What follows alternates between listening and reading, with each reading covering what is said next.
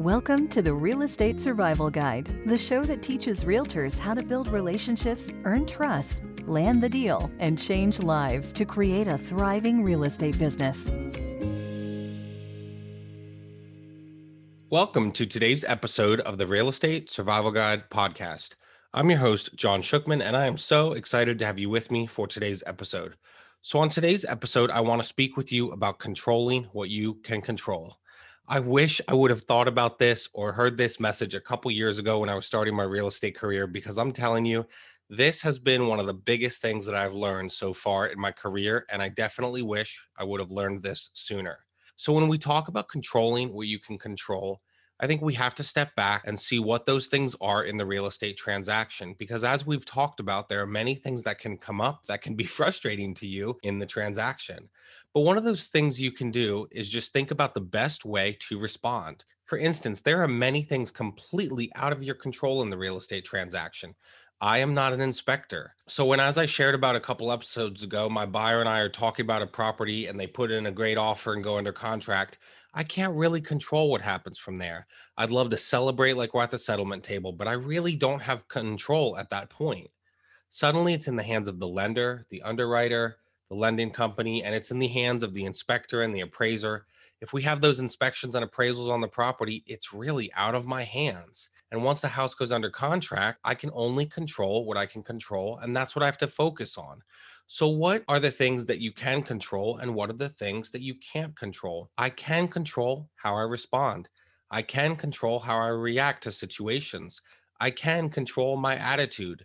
So again, can I control an inspection? No, absolutely not. I can't tell you if there's mold on the property, and I'm not the inspector who is certified to tell you that. And so it's really out of my hands if there's an issue like that. I cannot control those things. Now, can I control the kinds of conversations I have with my clients and how we talk through the inspection? How are we going to approach it? Am I going to be calm, cool, and collected? Absolutely. I don't want to be freaking out about the inspection paperwork because I can only control myself. You know what else I can control in my real estate business?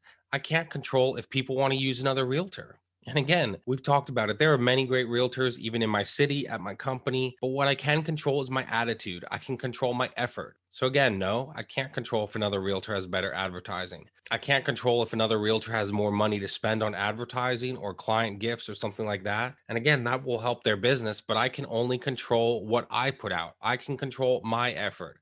I can control making sure that when my clients reach out to me, I respond in a timely manner so that they want to use me. Now, I have to share a couple fun examples here. Late last night, a realtor in another state posted in a real estate thread that they were looking for a realtor close to me. I instantly commented on it and said I would be happy to take the referral for the listing and would be happy to speak with them or their client or have a conversation about listing the home. Now, what could I control in that moment? I can't really control if that realtor actually picks me to be the one he refers to. I can't control if another realtor responds before me, but I can control how quick I get to him and how quick I respond when he handed the client off to me and was referring the business to me for the listing. Again, I can't control the client and really how much they like me. They said they were talking to a couple other realtors, and I can't control that. But what I can control is myself. I can control how quick I respond, how prompt I am, how kind and helpful I am. And it was so interesting because I woke up this morning to an email from the client that had been sent about 15 minutes prior. I instantly responded to that email and then for the next couple hours made sure I was close to my email so that I could interact with the client. Now, towards the end of our email exchange this morning, the client said, "Thank you so much for being so prompt. I'm excited to work with you," when we really haven't even had a conversation yet about listing their home. So I can't control whether the client actually uses me or likes me at the end of the day, but I can control my attitude, how quickly I respond, my promptness, etc. And the way I behave and how I respond, I can be confident in my abilities. Again, I'm going to get the listing because I'm confident and because I was quick to respond to the client and get back to them. And it breeds trust with a client that I haven't even spoken to yet. If I get this listing, that's a few $1,000 payday just like that. And no, I didn't have the biggest advertising budget. I didn't have the biggest team or the most amount of deals, but I was prompt and I was kind and I interacted quickly with that client. So I've already built some of that trust with that client. Now, another example I want to share is that there are certain things that I cannot control on the other end of the real estate transaction. We had an issue in one of my first few deals where the listing agent on a house my client was buying was being a little shady and shisty and definitely being dishonest. So, again, I can't control other people's words. I can't control how that agent responded. I really can't control how they think or feel.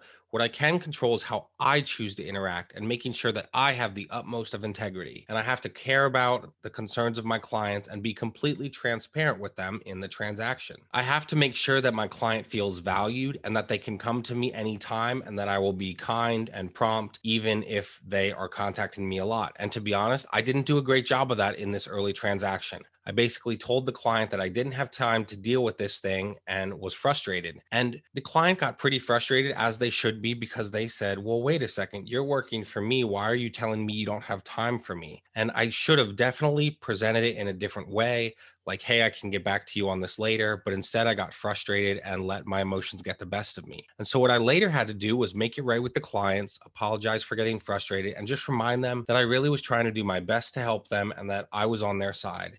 And I really didn't mean to take out my frustration on them. But in that situation, I let some things out that I shouldn't have. And I let the things on the outside that I couldn't control get inside me and impact the things that I could control. And so, if you're going to have success in your real estate business, if we're going to have success, we need to think about just controlling what we can control. There's so many things in this business that you cannot control, and you can't control what other people think or what happens around you or what others are doing or how they behave. But what can you do? Focus on what you can control. Now, whether you look at a situation from the positives or the negatives of a situation, glass half full or glass half empty, you still can control your perspective on things. You can control how you think about things and what you say. You can control how you feel and how you behave and how you respond. And I really think it's so big in our business. And I learned it on one of my earlier deals. And I'm glad I did, because it has helped me in other deals maintain my composure and remember what I can control. For me to be successful, I have to focus on myself, focus on the internal, focus on what I can control, and make sure I am caring about my clients and doing what is right by my clients. And so, as you go through your real estate business, think about these things. What can I actually control? Here's the thing: if you let these things that you can't control get to you, it will change you, not in a good way. You'll get frustrated. As I shared about briefly in that situation, I got frustrated and let my emotions get the best of me. If you don't control what you can control, you'll get overwhelmed. You'll be stressed. Focus on what you can control. Focus on how you can care about your clients and how you can try to be that calming presence for them. Even in these rough situations in a real estate transaction, control your emotions, control your actions, control what you say. Focus on the things you can control rather than the things that you can't. And really, I've learned this over the last few months. I'm less stressed and I worry less and I have more success when I focus on what I can control rather than what I can't control. Think about the year we just came through in 2020. Everything that happened with the pandemic, with COVID 19, and how many of us were shut down in our real estate business for months on end. There were so many things outside of our control. I can't control a pandemic. I can't control if the governor shuts down the real estate business. I can't control those things. But what can I control? I can control my attitude. I could control what I was going to do about it. I could control whether I saw this as a glass half full or a glass half empty situation. As I've shared previously, as terrible as the COVID 19 pandemic has been, it actually really was a game changer for my business. And again, I know many people have died and gotten sick, and it's terrible. But for my business, I had to start to think outside the box and say, what can I do instead of what can't I? Okay, I can't see homes right now.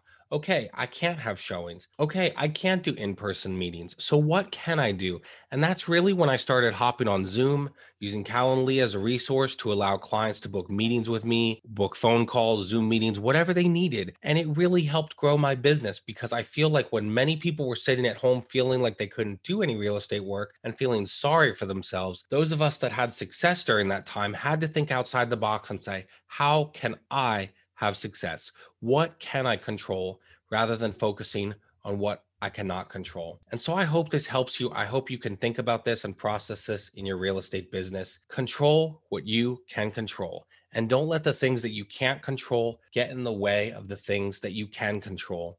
What can you control?